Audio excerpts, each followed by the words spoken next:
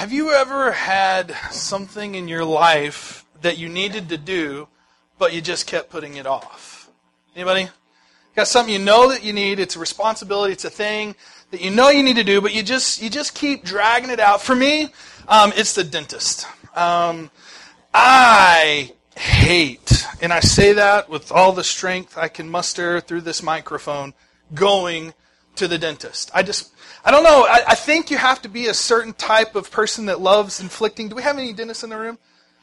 Oh, okay. Then I can say this. I think you have to have like some sort of enjoyment of inflicting pain on people to become a dentist. I don't know what it is, but I hate going so bad that literally at one point in my life. Now this is a confession, so do with it as you will. Don't hold it too far against me. I went 6 years without going to the dentist, and that's terrible.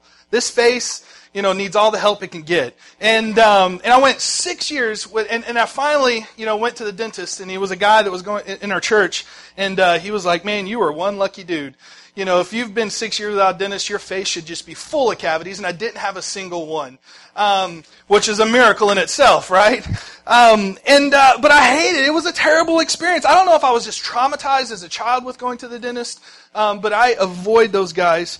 It's something that I know I needed to do, but I just keep putting it off. And the question is what was I waiting for? Because it wasn't that bad. I didn't die. I actually got a nice little shot of that little, happy gas that kind of made everything really smooth for a little while.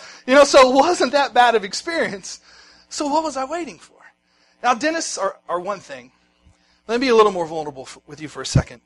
I have a reoccurring issue that happens in my life that has to do with my health.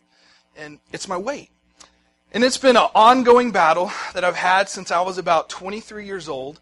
And I have fought and won and lost and fought and won and lost over and over and over again. And it's one of those things that I know how to do it. I know that you have to go to the gym. I know that you have to eat healthy. But there are just moments that I just don't really sell out to the process. And it's one of those things that we're always looking for excuse not to do, right?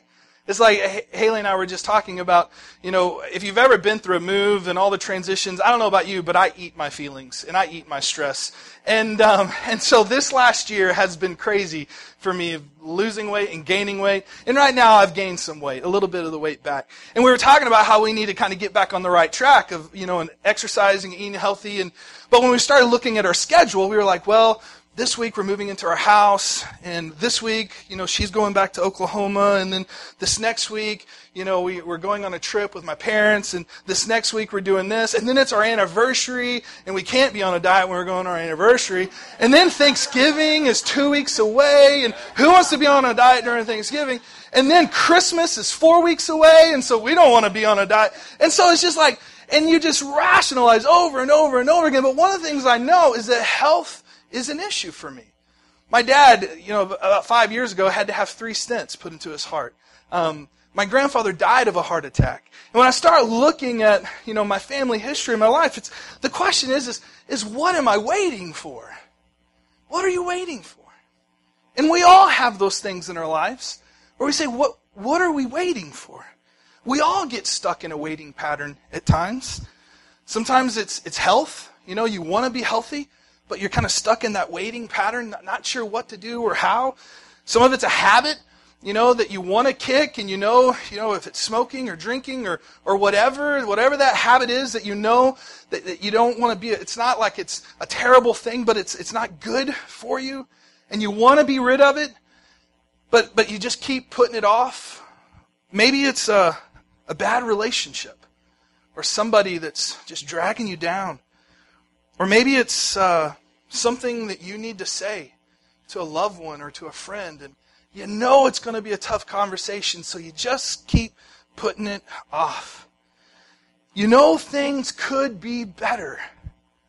And the question is what are you waiting for? Heart attack? A financial crisis in your family? A disaster? A divorce? You can go on and on. What are we waiting for? In a church, we're in a time of change. I mean, the biggest change is you have a new pastor as of 7 weeks ago, right? We're in a time of change in a building. We're doing renovations. We're knocking down walls. We're in a time of change where we're looking at the future and say, God, what do you have next for us? And so if we're in a time of change in some areas in our life, then probably it's just a good time to make a change in another area of our lives. If we don't, we can be like Jeremiah, where he says in your notes, he says, the harvest is past, the summer is ended, and we're still not saved. Jeremiah said, we had the window to break free. We had the window to get out. We had the window, the moment, and we missed it. So what are you waiting for? Well, there's a few things that I wrote that you can write in your notes in those blanks at the top. Or what are some things that make us wait? Just a few thoughts, just real quickly. We're not going to stay long on these. The first one is fear. Sometimes we wait because we're afraid. We're like that little kid, laying in bed, and we know we have to go use the restroom, right? But we're just sure the boogeyman is underneath that bed. And so we're locked up. Have you ever heard the phrase, they were paralyzed with fear? It's a real thing, folks. And sometimes that's what gets us in the way of making a change. The fact that we're just plain afraid. We're afraid of the conversation. We're afraid of what may happen. We're afraid of the consequences. We're afraid of the unknown. And because of that fear, we get locked in a waiting place. Sometimes it's the fact that we're just comfortable. Our life is just easy. We want to change, but we don't want the discomfort of change. And so we just kick back in our lazy boy and just say, hey, I'll just ride it out. It's not that big a deal. I mean, I want it to be different, but I don't necessarily want to do all the things that I have to do to make it different. And so we're comfortable. Another thing is that maybe we're just unclear. We're not sure of what that next step may be. The future's cloudy. There's lots of options, and we don't know what to do. And because of all the options, we create an indecision in our lives, and so we just wait. It's me when I go shopping, I want to buy that TV, and I look at all these amazing TVs up on a wall, and all of them would look beautiful in my living room. And so I look at that one, and I could see that one. I look at that one, that one's even better. And I look at this one, I could see that one. Next thing you know, I've been standing in front of like 5 TVs for an hour, not sure which one I could buy, and all of them are better than the one that I have.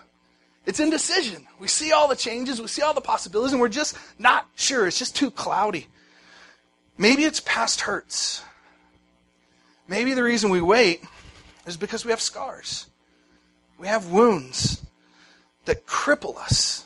And so when it's time to make that change and to step out, instead of making the step, we flinch. Because we know what it felt like before, and we're not sure we want to do that again. Whenever you get back into exercising, and you go to the gym, and you're doing that bench press, and you're working out your body, and then that next day, that lactic acid or whatever sets in, and if anybody just even breathes on you the right way, you're just like, oh, it hurts so bad.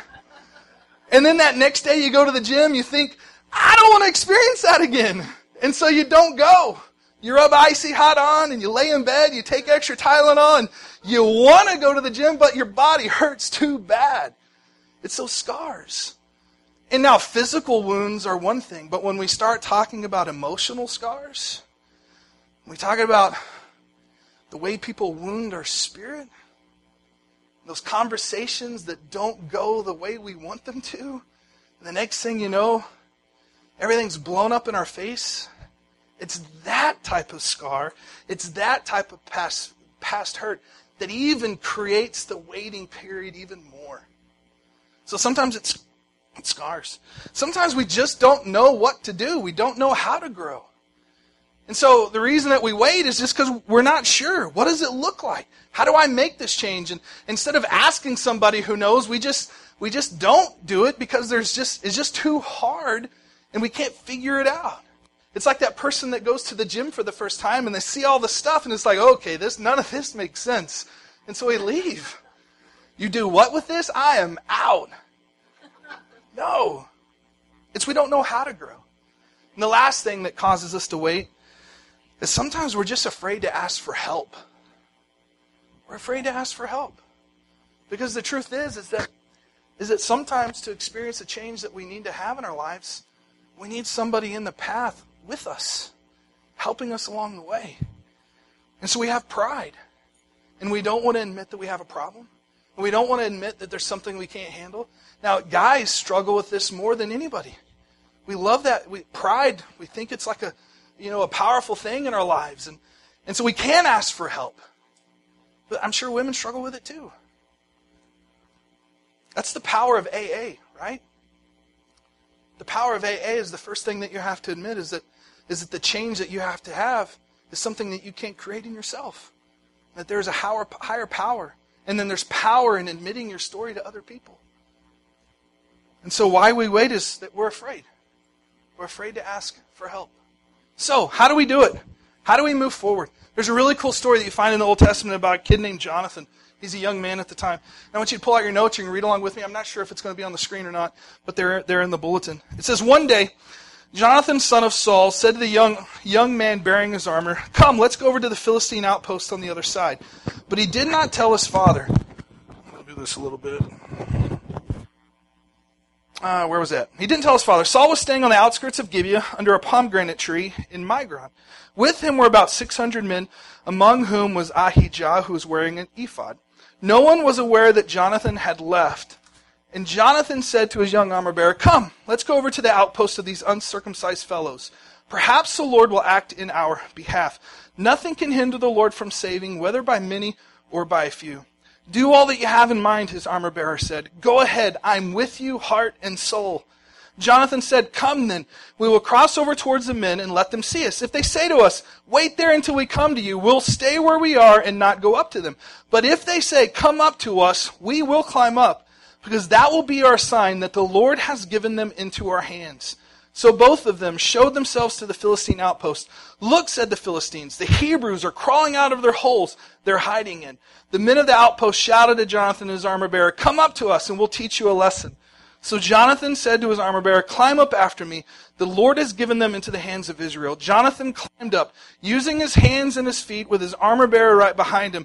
The Philistines fell before Jonathan, and his armor-bearer followed and killed behind him. In that first attack, Jonathan and his armor-bearer killed some 20 men in an area of about a half an acre. So what are some things that we can learn about change and about waiting through this story? And the first thing is this, is that you have to become dissatisfied with your current status. If you want change, at some point, you just have to not be okay with where you are. Change begins with dissatisfaction. Change begins with that gut feeling that I don't like where I'm at. I don't like what's happening. I don't like my current life. I don't like this stuff invading who I am. Bill Hybels calls it a holy discontent. That you have to get to a place where you have this holy discontent with something in your life or around you. He says we all have to get to a place where we see something, we just say, "That's disgusting, and I have to do something about it." The scripture says that Jonathan looked up over, and he said, "Come, let's go over to the outpost of those uncircumcised fellows." Now I'm sure when he said that, he didn't say, "Hey, armor bearer, let's go check out these uncircumcised guys," right? But there was an attitude about him that said, "Hey, these men aren't where they're supposed to be. They're in our land. We have to do something about this." Your heart has to want to change. At some point, you have to say, it's too important to stay where you are. I look at my own life, and there has to come a point where I have to get beyond that attitude and say that where I am physically in my life is not okay. And we all have areas in our lives. We all have those things that we have to grow to a point where we say, it's not all right. I'm dissatisfied. Something has to be different. So you have to become dissatisfied with your status, with whatever it is in your life. Here's a second thing, is you have to create a plan. You have to create a plan. When I was a youth pastor in Missouri, we had this church that would hold a flag football tournament every single year. And kids in our youth group, I had a youth group full of amazing athletes.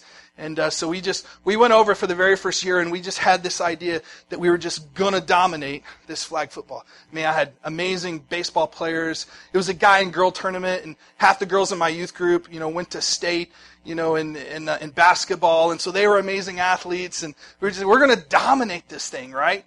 And so we get over there, and we line, we're starting the practices, and we look over, and this other team has this notebook in front of them of all these plays that they've drawn out. And they're like, play number 1, and everybody lines up where they're supposed to, and they run it perfectly. And we looking over there, and we're like, we're in trouble. Because we were amazing athletes, but we had a stick and some dirt. We were like, we don't have any plays. And so we line up against this team that had a plan, and they smoked us. Like 50 to 30. I mean, they smoked us. And they weren't even half the athletes that I had on my squad. Why? Because they had a plan. They had an idea. They knew what they were. We were running around like our chickens with heads cut off, running into each other as we're trying to do these plays. And they were running them with precision. See, something happens when you create a plan. Something happens when you just say, this is what I'm going to do, and this is what it's going to look like, and this is how we're going to make it happen. The scripture. Go back to the story. Jonathan had a plan. He said, come then. We'll cross over towards the men and let them see us. If they say to us, wait there, we'll wait. If they say, come up to us, we'll go up because God's delivered them. That was their plan. It may sound a little simplistic. It may sound a little bit weird, but it was the plan. The question is, what does change look like for you? What are the steps that you have to take? If it's losing weight, you have to work out. You have to eat right. You have to step on that enemy, that scale every single day and look at those terrible numbers. Not every day, but often. So you can do your progress. You have to, if it's financial, you have to stop overspending. You have to start saving. You have to pay off those credit cards. That if it's relational, you have to at some point confront. Maybe go to counseling. Maybe take your wife or your husband and say, our relationship's too important. Let's talk to somebody about it. What's the plan? Create one. Here's a third thought, is that you have to count the cost. Any type of change that we're going to have in our lives, there's a price that has to be paid. You have to count the cost. Listen to Jonathan, what he says. He says, come, let's go over to the outpost.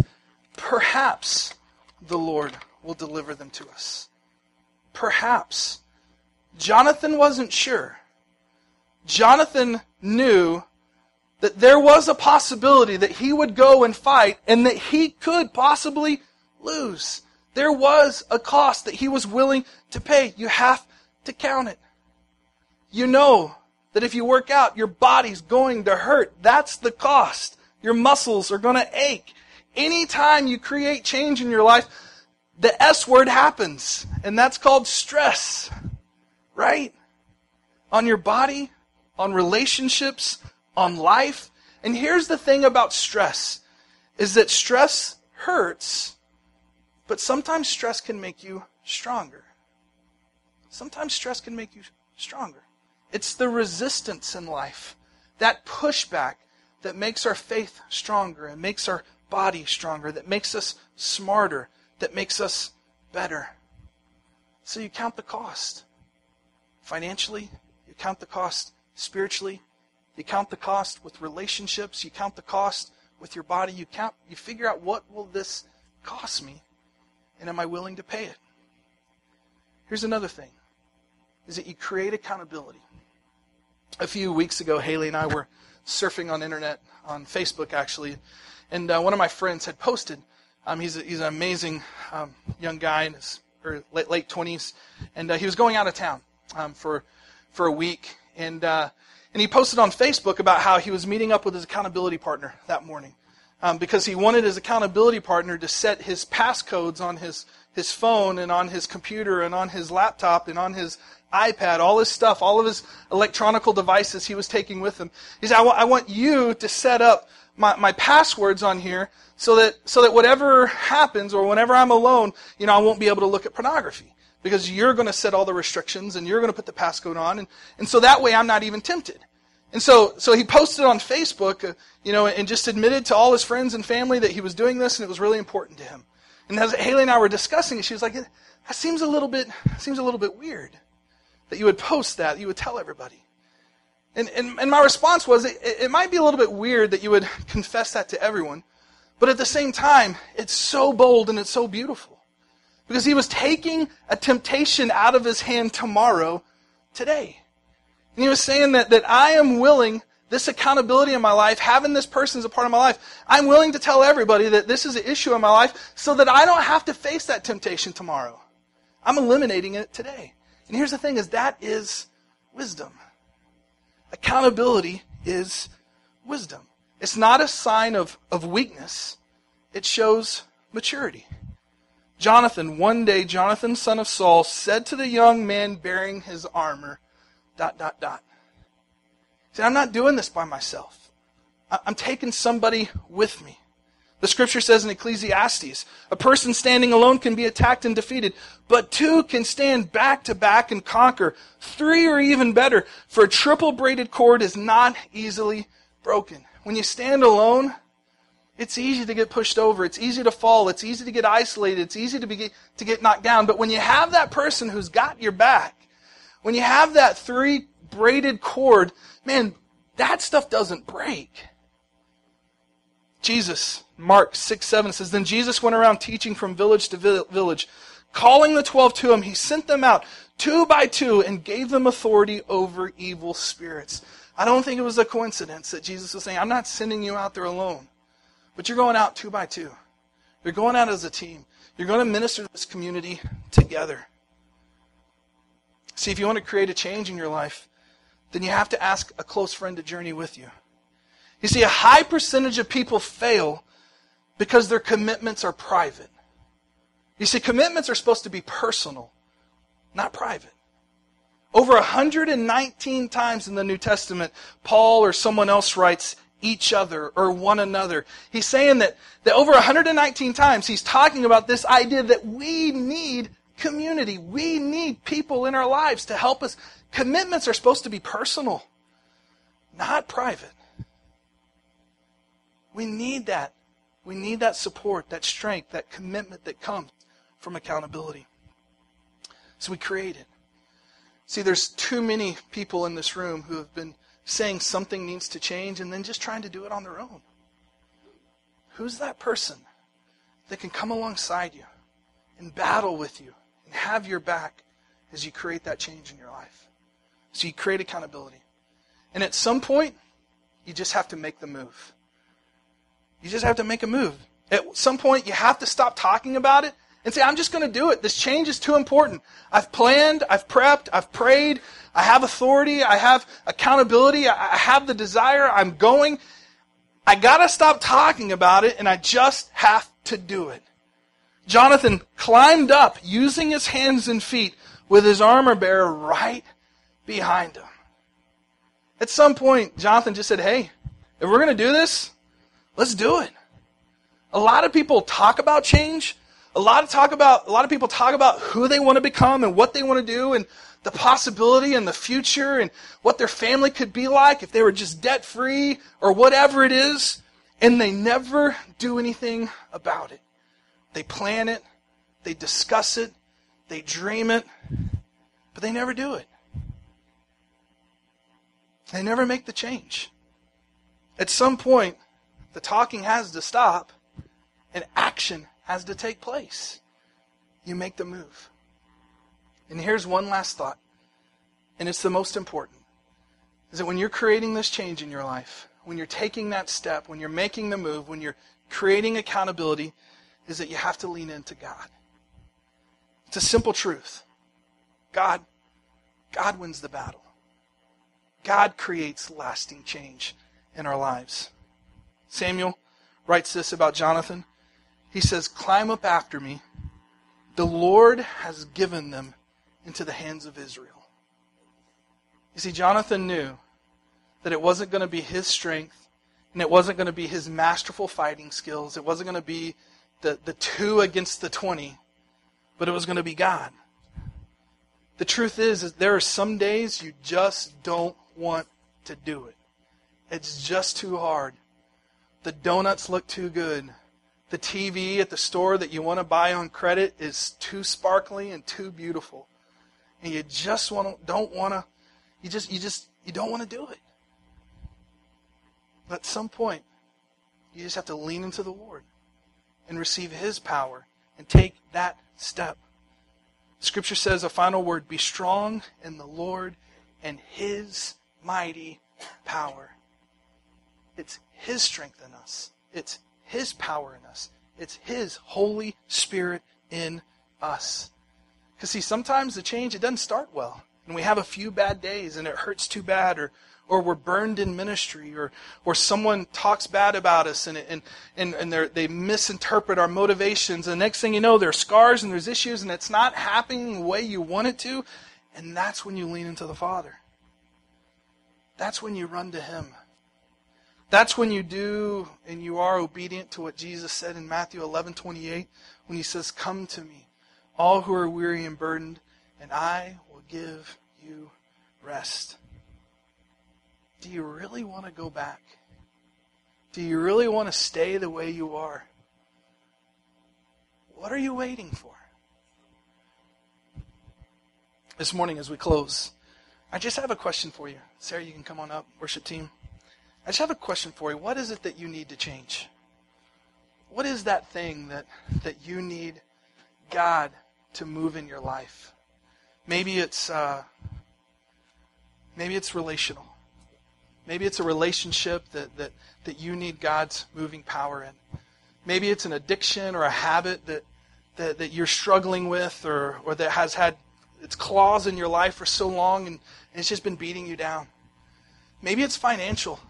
Maybe your family needs to get out of debt, or you need to start being obedient to the Lord and giving to the church and giving to Him and just allowing Him to set free your life. Whatever it is, this morning as we worship Him, just take a moment to listen to His voice. Just share your concern with Him and allow His Holy Spirit to minister to you. What are you waiting for? If you'd like to pray with me, you can come back in the tile in front of the kitchen. I'd love to pray with you. If you'd like to take your family and take communion, there's lots of communion elements over to the side, and feel free to do that. If you'd like to write a prayer request, you can do it on the card, or to give to the Lord in giving your tithes and offerings. Just be obedient to Him as you listen to His Spirit. God, thank You for this moment. There have been so many times in my life that I've been stuck in a waiting pattern. Maybe it's fear or just comfort. Or maybe I'm just paralyzed. I don't know what to do. But God, this morning is an opportunity for us to just be obedient to You and to lean into Your Spirit and Your power. Father, there's some of us that need to make a change in our lives. And God, we just ask You to give us the boldness to do it with You, Father. Maybe, God, that there's a name in our life, a person, a friend, somebody that we can share with that can help us on our journey. Father, speak that to us this morning. Who we need to share with that can help us create the change that we need. Or Father, maybe we've been trying to do this on our own strength and our own power, and we've failed over and over again. Teach us this morning what it means to lean into Your strength. Lean into Your power to be obedient to You, God. Father, You know what we need. Your Holy Spirit is the great counselor and the great teacher. And so I pray that as we worship You and as we respond to You, that You would intercede in us. If we've been stuck waiting, that we would ask the question, what are we waiting for? And we'd get to moving. We love You. We thank You. We're grateful for You, God. In Your name we pray. Amen. Let's stand together and worship the Lord.